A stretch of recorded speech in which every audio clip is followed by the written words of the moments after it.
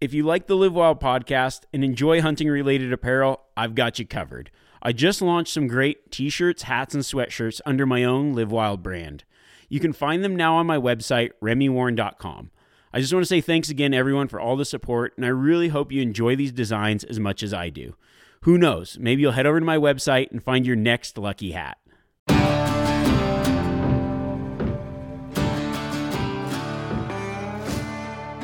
I'm Remy Warren, and I've lived my life in the wild. As a professional guide and hunter, I've spent thousands of days perfecting my craft. I want to give that knowledge to you.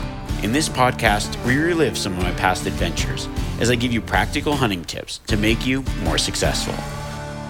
Whether you're just getting started or a lifelong hunter, this podcast will bring you along on the hunt and teach you how to live wild.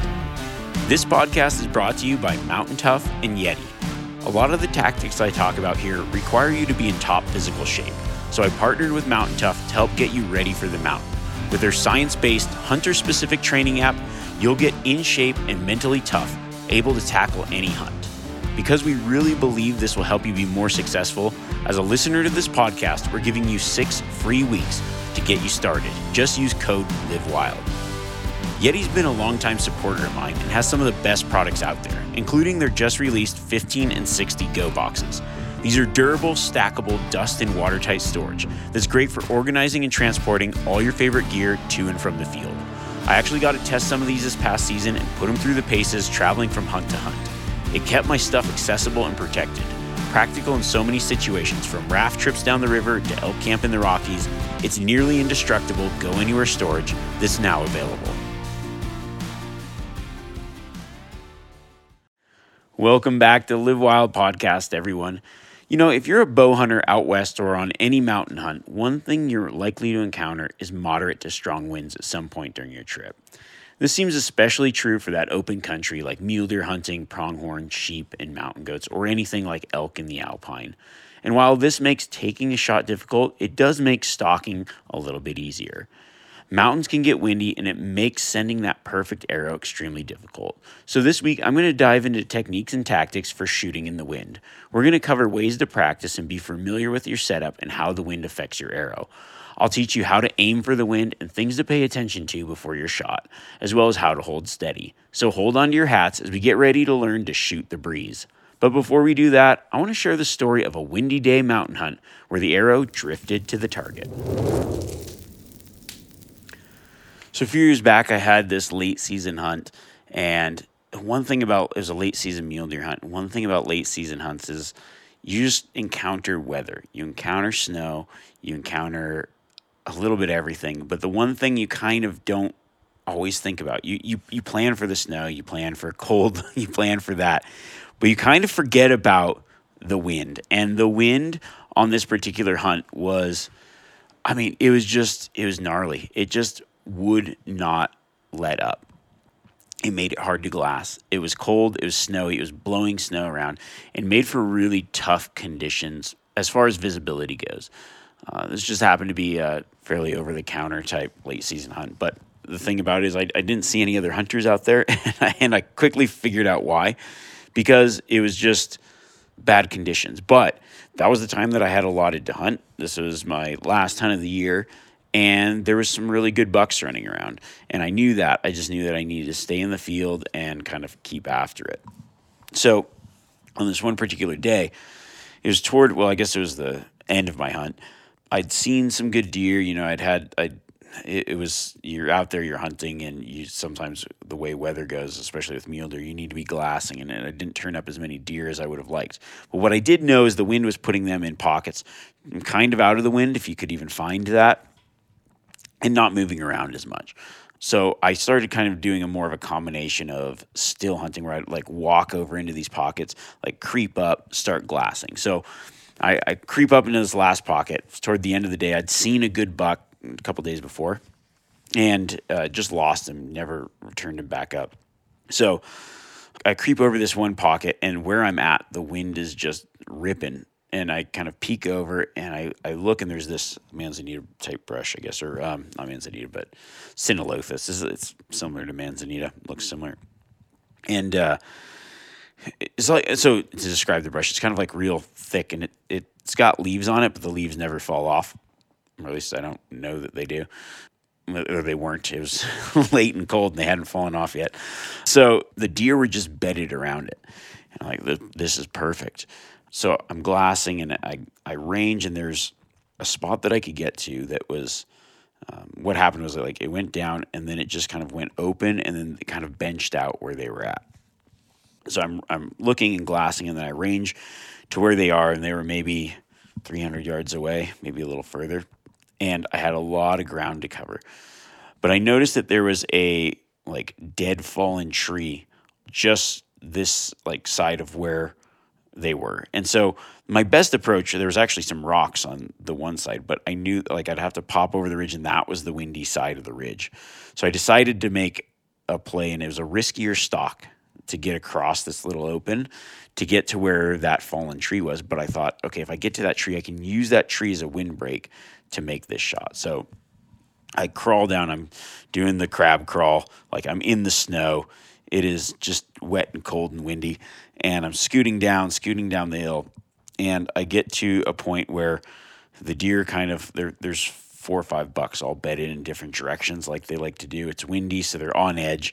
They know that they probably aren't going to smell danger, so they're going to have to see danger. So they've bedded in like every different position. So I'm putting something between myself and one deer's head and then sliding and moving. I've got my bow on my back, and I'm just face down in the snow, just crawling so slow. And it was like that. It wasn't dry snow. It was definitely wet snow. So I'm thinking to myself, man, if I don't get hypothermia by the end of this stalk. So I crawl down and I make it past that one spot by just going extremely slow. And then I'm gauging as the wind blows, I could see the deer kind of closing their eyes and snow's blowing. And then I just keep crawling and using that as a diversion to get into position. So I get to the spot where I'm just about to that tree, and now I can use that fallen tree as a block for their eyes for the most part. So I creep down and I get set up in position, and now the wind really starts picking up, and it's a pretty good crosswind. So I just decide to wait. I'm like, okay, I've got until dark. The bigger buck, actually, I could have shot the smaller buck at any point. He had his like bedded with his vitals pretty much open to me. But I knew that for the better buck, I just had to wait until he got up and started feeding. So I'm just waiting there, getting colder and colder. That's one thing, if you don't think about it, when you're cold, your effective shooting range definitely goes down. I've noticed. I learned that in a tree stand with a trad bow. It was like 17 degrees below in Wyoming many years ago. And I had a whitetail buck come in, and I was so frozen. I didn't even think about not taking the shot because you're so focused in. But man, when I drew that bow back, I was shaking so bad. I made a bad shot that happened to be a good shot. Unfortunately, it hit like its femoral artery, and it fell over dead within sight. It's on a tangent, but something to think about. When you get cold, your effective range definitely goes down. So trying to stay warm, keep my hands in my pockets. I've got hand warmers in my pockets. I've got my bow leaned up against the thing, and I'm just hunkered down waiting. I'm bedded down like they're bedded down. And so the buck finally gets up toward the evening. It's near dark now, probably about 30 minutes before shooting time in, but it's pretty, dark with the cloud cover, or like you can tell the day is waning on, I guess. And so buck starts feeding and moving to the position of that smaller deer. So I get set up, arrow, and I just go through my shot process. I set my knees, line them up with the deer, and I just get ready to draw back. And when he puts his head down to feed, I drew back and then slowly rised up. And I'm using this trunk of this tree. I know that I can't stand to make the shot, so I'm shooting downhill. It's a fairly tricky shot. I kind of have to do this like reverse Heisman where I've got my back knee up and I'm aiming down, but I want to use that tree to block the wind from my body because they're just pushing me around so much. And then I'm just waiting. The wind's gusting. I'm pulling, and then it starts to slow down. I lean my cam into the wind, set my pin, and release the arrow. And the buck never heard anything go off because the wind was good enough. And it felt like that arrow was flying forever. I mean, I'll never forget it because it looked like it was Tokyo drifting through the air. I could just remember the tip being one way and the fletching being the other. And when it connected with that deer, I just thought to myself, no freaking way. And I really attributed it to really living in a place that's windy and practicing shooting in the wind all the time, but also just knowing my wind setup and where to hold for those particular wind conditions. Just when I drew back, I just remembered thinking this is a feeling of shooting my bow very soon before that hunt, of just practicing and getting those shots in the wind. And in the long run, it paid off. I really think that one of the hardest things, or the hardest shot to make with a bow, is shooting in the wind. And there's a lot of reasons for that. The first being that the wind causes wind drift, or it's moving the arrow away from your point of impact. So that's one thing. The other thing is the wind blows the shooter around. So it's moving you when you're trying to make a shot. A combination of those two things makes it an extremely difficult shot to pull off. So what we're going to do is we're going to look at ways to mitigate the wind movement on the body, and then understand the wind drift and how to hold for a shot in the wind. So the first thing is there's two types of adjustments when shooting a bow to hold for the wind. So the one is essentially we'll just call holding for the wind. And what that means is we're going to aim either left or right into the wind and allow the wind to push our arrow into the target where we want it to go. Now, the other way to hold for the wind would be what's calling bubbling for the wind, or bubbling off. And so what we're doing essentially is canting our bow. And canting your bow just means pulling the top limb one way or another. So getting your bow to kind of lean one direction or the other. Now, the bubble that I'm referring to is the bubble in the sight. So if you think about a perfect archery shot on level terrain, you want your sight to be level as you move out at distance and other things. If your bow sight isn't level, then your arrow is going to go either left or right of the intended impact. Well, what we're doing when we're bubbling into the wind is we're cheating that by canting the bow in. So we'll take the top limb and we'll lean it into the wind, pushing that arrow into the wind. And what that does is then compensates the wind drift. So you're still holding on target, but you're using your bubble as a measurement of how much you're canting the bow to gauge how much you want that arrow to drift. So what we'll be doing is I might be talking about, when we go into the practice portion of it here in a second, I'm going to be talking about different measures of the bubble. So we're talking about maybe starting with a quarter of the bubble. So you can use the bubble in the level. You've got those two lines that indicate, okay, it's level because the bubble's between the two indicator lines. But now as we cant, we lean it out of level and we push that bubble one way or the other, and we can use that as a measurement to be consistent. So we can use a quarter of the bubble, a half of the bubble, or the whole bubble.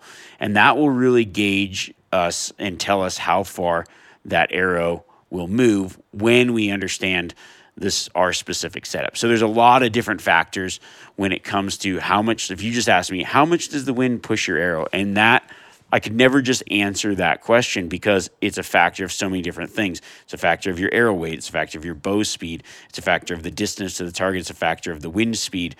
So there's a lot of different variables. And so what we are going to talk about is understanding and building out your specific bow, how the wind affects it, and then understanding how to combat it and make those shots in the wind. So it's going to come down to practice.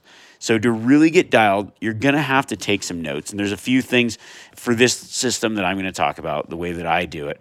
You're going to need a couple things. So one is going to be a wind meter. I use the same one for rifle hunting. I actually don't necessarily, I'll probably have it with me on a lot of hunts, but I can kind of gauge the wind now by using it so much and just understanding what the wind's doing. But for getting set up like this, it's really good to know the actual wind value. Another way to do it is just using like a weather app, and you kind of get that average wind speed and you can kind of guess from there. But if you want to be really precise, you're going to want to get a wind meter. There's some cheap ones. There's ones I actually have always used, pretty cheap ones, and I'm just going to order doing this podcast got me thinking about it. I'm going to order a Kestrel one here probably as soon as I get off this podcast. They're maybe, I don't know, $200, $150, something like that. And then they make ones that can like sync up with certain shooting apps for rifle shooting too. If you do rifle and archery hunting, then maybe you want to get one that does that. But it's something to have for setting up and understanding the wind drift for your bow. So the practice is going to be in essentially two different ways. So we're going to practice and understand what our bubbling does, and we're going to get the value for that. Then we're going to shoot in the wind and understand the wind value. So, like I said, you're going to want to be taking notes because you don't have to take notes of the podcast, but when you're out shooting, you're going to want to have something to take notes on. So I'll just pull out my phone. I've got a note app on there, and I just make notes. If you paper and pen person, bring your paper and pen. It just gets a little tough in the wind. And so I'm going to break down right now how you're going to start. So the first thing you're going to do is you're going to start by understanding your arrow movement when you bubble. So as you cant your bow, how off your bow is going to be. And this is really good to do anyways because it just shows you the importance of making sure that your bow's level. So you're going to go flat ground wherever you normally shoot, no wind, and you're going to aim for, you're going to do this at every yardage from whatever your bow's set up for or whatever your hunting yardages might be. So if you go 20, 30, 40, 50, 60, we're going to start at 20, and you're going to start, just do it. You can shoot a group or a few arrows, or if it's, whatever. You're going to aim for the center of the bullseye, and then you're going to cant, say, your top limb, lean it out to the right if you're right-handed or left-handed. It doesn't matter which way you go. Just write down which direction you're going, and then angle it, and then watch the bubble. So you're going to just try it. Start out maybe with a quarter bubble or a half bubble, and take a shot. Maybe shoot a group and make sure that this grouping right. And you should see, like, if your top cam's leaning right, your arrow is going to impact to the right of the bullseye.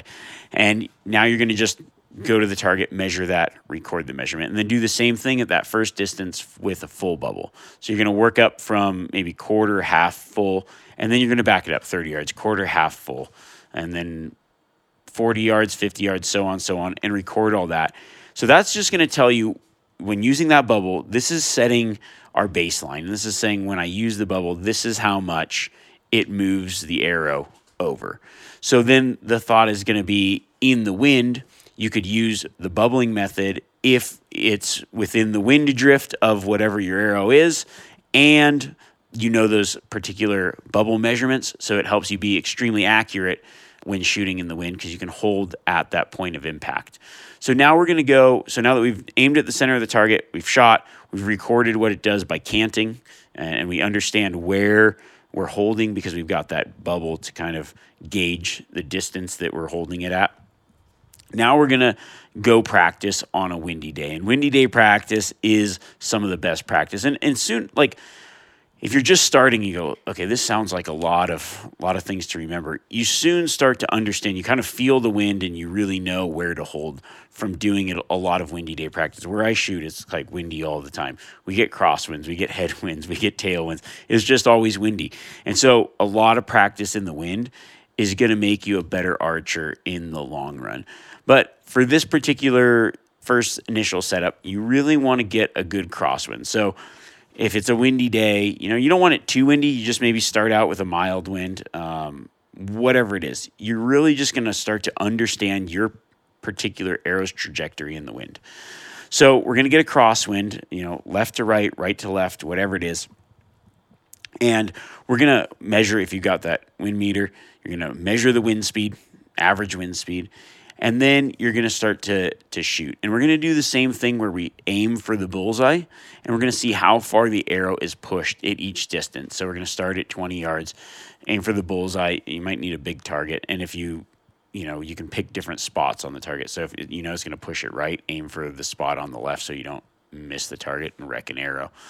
Now, one thing you're going to want to consider when you're doing this type of practice is you want your body to be blocked. So a lot of times what I'll do is I'll actually use, like if I'm somewhere, I just go out in public land somewhere and do this, I'll pull my truck up and use my truck as a wind block for my body. So I'll put the truck on the upwind side and get behind it. At my house, sometimes I can do this where I'm just shooting behind the house or whatever. Any way that you can figure out to block your body, you're going to figure out that arrow drift a lot better because you won't get pushed around so much. So you know that you're holding steady and you know that the wind's more affecting your arrow. Now, it's not going to be exactly the same as if you're out in full wind, because actually we'll talk about this in a little bit, but the wind is hitting the arrow, it affects the flight more closer at your body and less closer to the target. So, but for just this measuring purpose, we really want to make sure that we're steady, make sure that we're holding on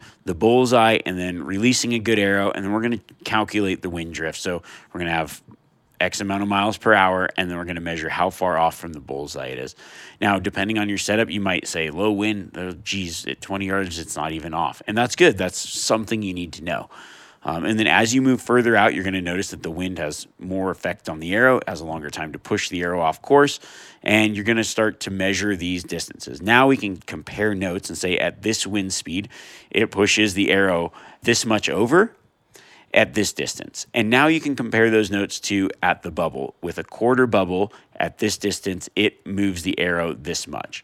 So then using the bubbling method, we can say, okay, at whatever the wind speed is, at a 10 mile per hour wind or 20 mile per hour wind, we know that, okay, a full bubble at 40, 50 yards is the same as the wind pushing it at that same distance for that same wind speed. Now, the measuring off is just saying bubbling and then just holding off. So if we're at 40 yards and we know that the wind speed pushes our arrow 4 inches right, then we can just hold 4 inches left, hold 4 inches into the wind instead of using the bubble method. Or maybe your bubble, you don't get enough coverage for that particular distance or for that shot. Maybe your arrow gets pushed around a lot by the wind and the bubble isn't enough, or the canting isn't enough to correct it. Then you can just use the hold off method and know approximately how many inches to hold for that shot.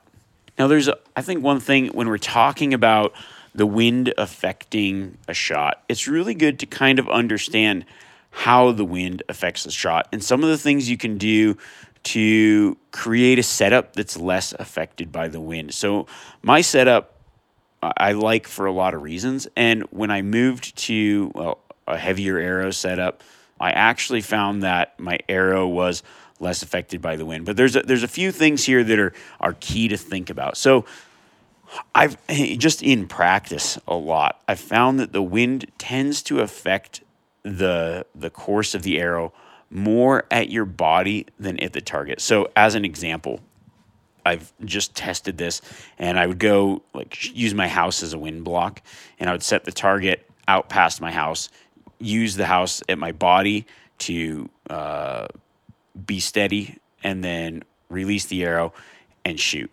And then I would do the same thing where I would put the target behind the house, and the house would block the wind from a lot of the flight path of the arrow, and then the wind would hit my body.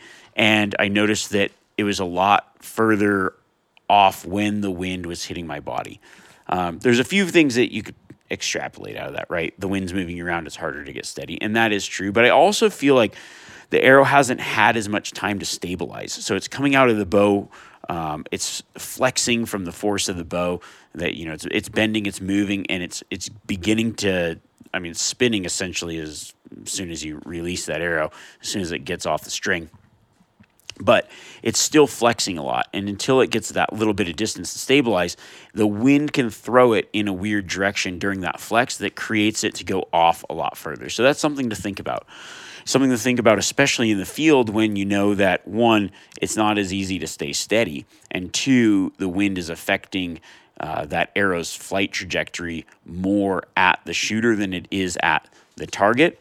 Then you can go, okay, well, when I go to make a shot or when I'm planning my stock, I need to find something where I can get behind and use it as a wind block. There's been so many hunts where I've been in the wind and I see an animal and I go, okay, I could stalk to this position, but there's a better spot here that I can use as a wind block. Maybe it's closer, maybe it's further. There's been hunts where I've had that happen. And I go, okay, I can get here and be however much closer, but maybe 5 yards or whatever, but I don't have a wind block. Or, oh, I'm within range of my target. I can normally make the shot, but if I move 10 yards closer, there's a good wind block there. Not just for being closer and having a better, closer shot, but in the thought of blocking my body from that wind. So I'll be able to be more steady, and I'll have a little bit more time for that arrow to be blocked from the wind and stabilize enough to be less affected by the wind. Now, something else that affects the wind's power on the arrow, I'd say, is the diameter of the arrow. The larger the diameter, the more wind drift you're going to get. So those micro diameter arrows are really good for bucking the wind. Arrow weight is another one. So the heavier the arrow, the less affected it is by the wind. Now, the slower the arrow, also the more affected it is by the wind. So as the weight increases, the speed decreases. As the arrow speed goes up, also it's less time in the air, less flight time, so less time affected by the wind. The arrow that wins every time is the fast, heavy arrow. And that's the setup that I've gravitated toward by increasing the poundage of my bow. And, with my long draw length, heavy poundage, and heavy arrow, I have a lot less wind drift than I used to. I used to have to hold a lot for the wind, especially when I was shooting a lot lighter arrow. When I moved up to a heavier arrow and then increased the weight of my bow, I got a lot less wind drift, and then I also moved to a micro diameter. So when I switched to the Day 6 arrows, I talk about them a lot because they've made a big difference in essentially the way that I hunt and the things that I have to think about. But the arrows that I'm shooting now, I have a lot less wind drift than the previous Easton arrows that I was shooting out of my bow. So fairly similar setups, but a lot heavier arrow, and then just kind of up to the poundage a little bit on my bow. And now I've got a lot less wind drift. So it's just something to think about. Now, another thing that makes a difference is the broadhead on the front. I like to shoot fixed blades, and unfortunately those are affected by the wind a little bit more than maybe a mechanical is because it's just more surface area. So there's the thing that maybe guys that shoot mechanicals are like, oh, okay, they're less affected by the wind, and they are. I don't know, though, when they're Tokyo drifting across the sky because the wind's pushing your arrow. I don't know how well they deploy when they kind of hit a little bit sideways, whereas a two-blade broadhead is still going to penetrate really well. But you will notice things like tail drift in those crosswinds, where if it's a real stiff crosswind, your arrow seems to kind of be flying at that kind of sideways angle.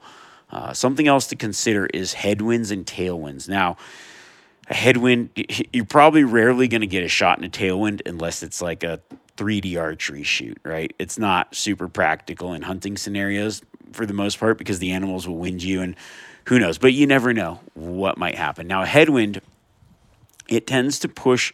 I feel like, it could go both ways with lift, but I feel like a headwind tends to slow the arrow down, which causes it to drop more than the effects of any lift that you would get. So a headwind slows the arrow down, a tailwind pushes the arrow faster.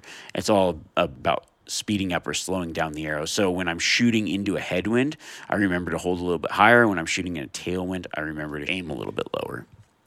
And these are all things that you're going to want to practice before the season. Really getting out and playing with your setup in the wind is probably the biggest factor to being able to successfully pull off a good shot in the field. Throughout my hunting life, right, I've been guilty of all these things that I say not to do because I just didn't know any better. I remember the first time that I really, when I'd go to shoot my bow and practice shooting my bow, I would always shoot my bow on days that it wasn't windy because it was easy to see where I was hitting, right? It was like, yeah, I'm doing great. And then I got out in the field, and I remember the first time I encountered wind, and I aimed for an animal, and I aimed for the vitals, and it didn't even come close, and it just didn't register, and I just had no gauge of how I should have held for that shot. And I think I also had a little bit of target panic with the way that it pushed me around. I wasn't used to the wind pushing me around. I wasn't used to wind to release. So there's a little bit of possibly punching as I push into the wind and then the wind taking the arrow. And I felt very underprepared for that shot. And it's a shot that you're pretty much guaranteed to encounter in your hunting at some point, especially if you're hunting mule deer, antelope, sheep and goats, because that more open country tends to have fewer wind blocks, and you're going to be in more exposed terrain that is just mountains have wind. They funnel the wind, and that's something that you're going to encounter. Now, there's a couple other things to consider when you're shooting in the wind. Like I said, the wind does push your body around a bit. And so one thing I always first look for is a block to the body. That could be a few different things. It could be something solid. It could be even brush or trees. It could be one side of the ridge or another, planting a stock on this side, not that side, on the block side, not the windy side. It could also be a factor of your height on the mountain, right? So it could be the difference between standing and kneeling. Kneeling, you might be lower toward the brush. Standing, you're going to be more exposed. Another thing to think about is sometimes if you're kneeling, you want, or even standing when you're shooting, if you've got a crosswind, when the wind's blowing at your back, I tend to be less steady than wind's blowing at my front. I don't know why that is. Maybe it's just the way that we balance naturally. But for me, it seems a little bit easier to hold because I think it's pushing the bow into my bow arm when the wind's blowing at my face. And so I find that if I can plan that for a crosswind stock, that's what I'm going to do. Because a crosswind, you could stock from two different directions sometimes. So I try to plan it out for the wind. Now, another thing to think about is one thing that I used to do a lot was take my quiver off. It depends on your bow setup.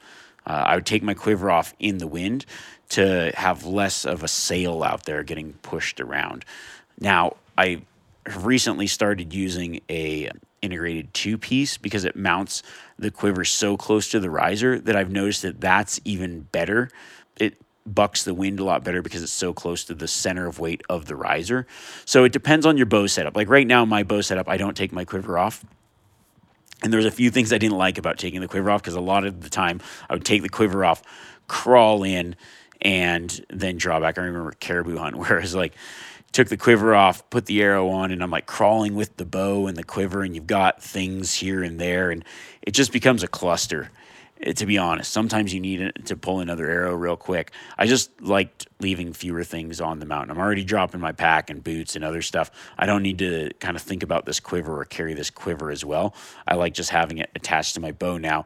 And now the fact that you can mount these quivers so tight up against the riser, that's one of the probably the best things about the new bows.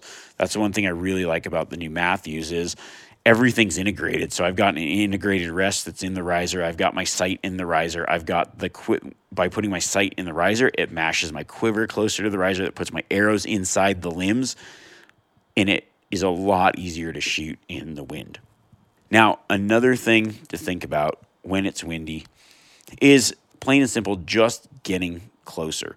Your effective range is going to be decreased with strong winds, and that's just a factor of it. But you do have a benefit of potentially being able to get closer because the wind is making more noise and moving things around. You can get away with a little bit more movement, maybe a little bit more sound. Now, some animals, their heads are on a swivel a little bit more in the wind because, frankly, they know that they're at a disadvantage. But animals that live in windy conditions all the time, it gives you the advantage. So that's something to think about is as your effective range decreases, well, you're just going to need to stock closer. And by knowing where the wind is pushing your arrow, how to shoot in the wind, you can make those shots ethically and consistently. I really can't put enough emphasis on getting out and practicing and understanding what your bow does in the wind. And by understanding your bow's cant and how much it affects the arrow, it's good to know just so you know, those shots where you aren't paying attention to the level and your arrow goes left or right. It's really good to know, okay, well, this is the problem in my form and this is why it did it. But also now I can cheat that when it's windy and have a good measure point to understand how much I'm moving my arrow in the wind, and then really knowing your bow and specific setup. And I always also, one thing to think about is you're going to want to do this wind testing and measurement with whatever broadheads you're going to be hunting, because that will affect it. When you're doing it with field tips, it's one thing. When you've put your broadhead on there, so get some practice broadheads. I've got a few that maybe I've shot through something or whatever. It can get expensive. Sometimes I just use one and just keep walking back and forth and shooting that one. But you definitely want to practice this with your broadheads as well and understand your specific hunting setup, how the wind affects it, and then ways to mitigate that. So am I going to cant my top limb into the wind and use my bubble to gauge how far it's going left or right? So it doesn't matter which direction the wind's going. Remember, just cant your limb into the wind and then measure it off of the bubble. And then by combining those two things, by knowing your hold-offs, canting, and then how far your arrow gets pushed in different wind speeds and conditions, you're going to be ready to make whatever shot comes your way. Well, I hope you guys enjoyed that. This is all stuff, I think when I think about what I want this podcast to be, I want it to be the stuff that I wish somebody told me years ago. At the time, for me personally, it was a lot of trial and error. And I kind of try to build this podcast on finding the things that I struggled with personally, and then, how I've adapted over the years and become better at what I do. There's so many things that we can do, just a little bit of a time taken in the off season from now till beginning of maybe your first hunt start, spring hunts or whatever, but maybe you don't have a hunt till August or September, and just paying attention to a few of these little things. So when you encounter that opportunity in the field, you can make good on that opportunity. Hunting's hard enough. You got to get a tag. You invest time away from family and money into the trip and everything about it. You've put days into the field and practice shooting, this, that, and the other thing. And maybe you get that one opportunity. And if that one opportunity is in a windy day, I want to make sure that you know exactly where to hold to make that shot perfect. And of course, things go wrong, stuff messes up, whatever. But if you have the confidence and you've done it before, the likelihood of you being able to do it in the field is that much greater. So thank you guys for listening. I hope you guys enjoyed that. I know that, I've been reading through, I wanted to pull some of these up, and then I dropped it. Oh, here we go. I really appreciate a lot of the comments that you guys have been leaving on the podcast. So thank you guys so much. These do mean a lot to me. I do read them. We got some fresh one here. Love it. Love the podcast. Keep it up. This one, I love to hear these success stories too. These are on Apple, but this one says, got me my first buck. Gosh dang, if it wasn't for Remy, I'm 99% sure I wouldn't have got my first archery mule deer buck this season. I was having some serious problems about controlling myself when the moment came. I thought of Remy's advice and stood still, breathed and stayed confident in my setup and my shot opening. I've made dozens of stalks that ended in failed shots simply because I couldn't stay still. Remy beat that into my brain, and now I'm successful a week later. Thanks, Remy. I mean, those kind of things, that really gets me fired up. That's why I do this podcast.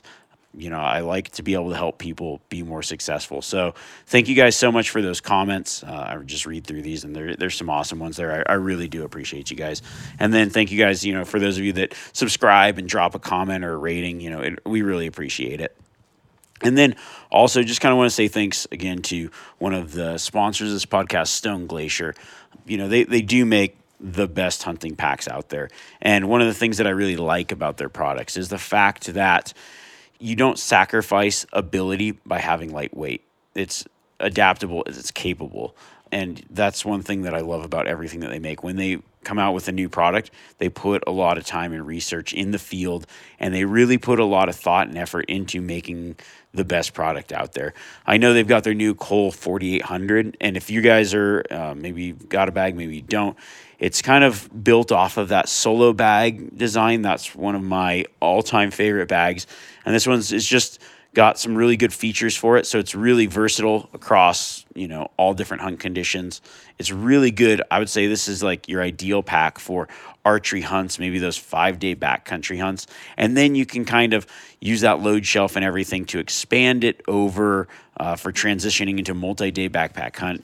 Maybe you got more, you can pop it open for more capacity. So I think that that's a really good pack design. And if you're just kind of like, what pack should I get?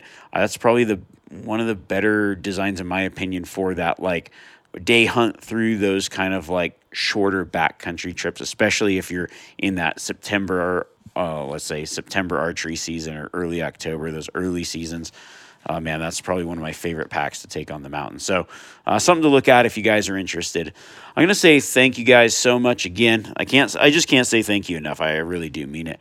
Thank you guys, the ones of you that joined the other day on last Friday. We did a kind of like a webinar, what you call it. Had for those of you that used our Live Wild code for the Mountain Tough, and those of you that signed up for that, we did a webinar. It was awesome to meet everyone and chat, and we talked about hunting. We did a little bit of giveaway. So thank you guys for that. That was a lot of fun. Oh, and then just as a reminder, if you do decide, you can always use code LiveWild on the Stone Glacier website, get free shipping any time of year. So that's a little bit of an added bonus they give to our listeners, so appreciate that. Until next week, I'm just going to say, keep shooting the breeze. Catch you guys later.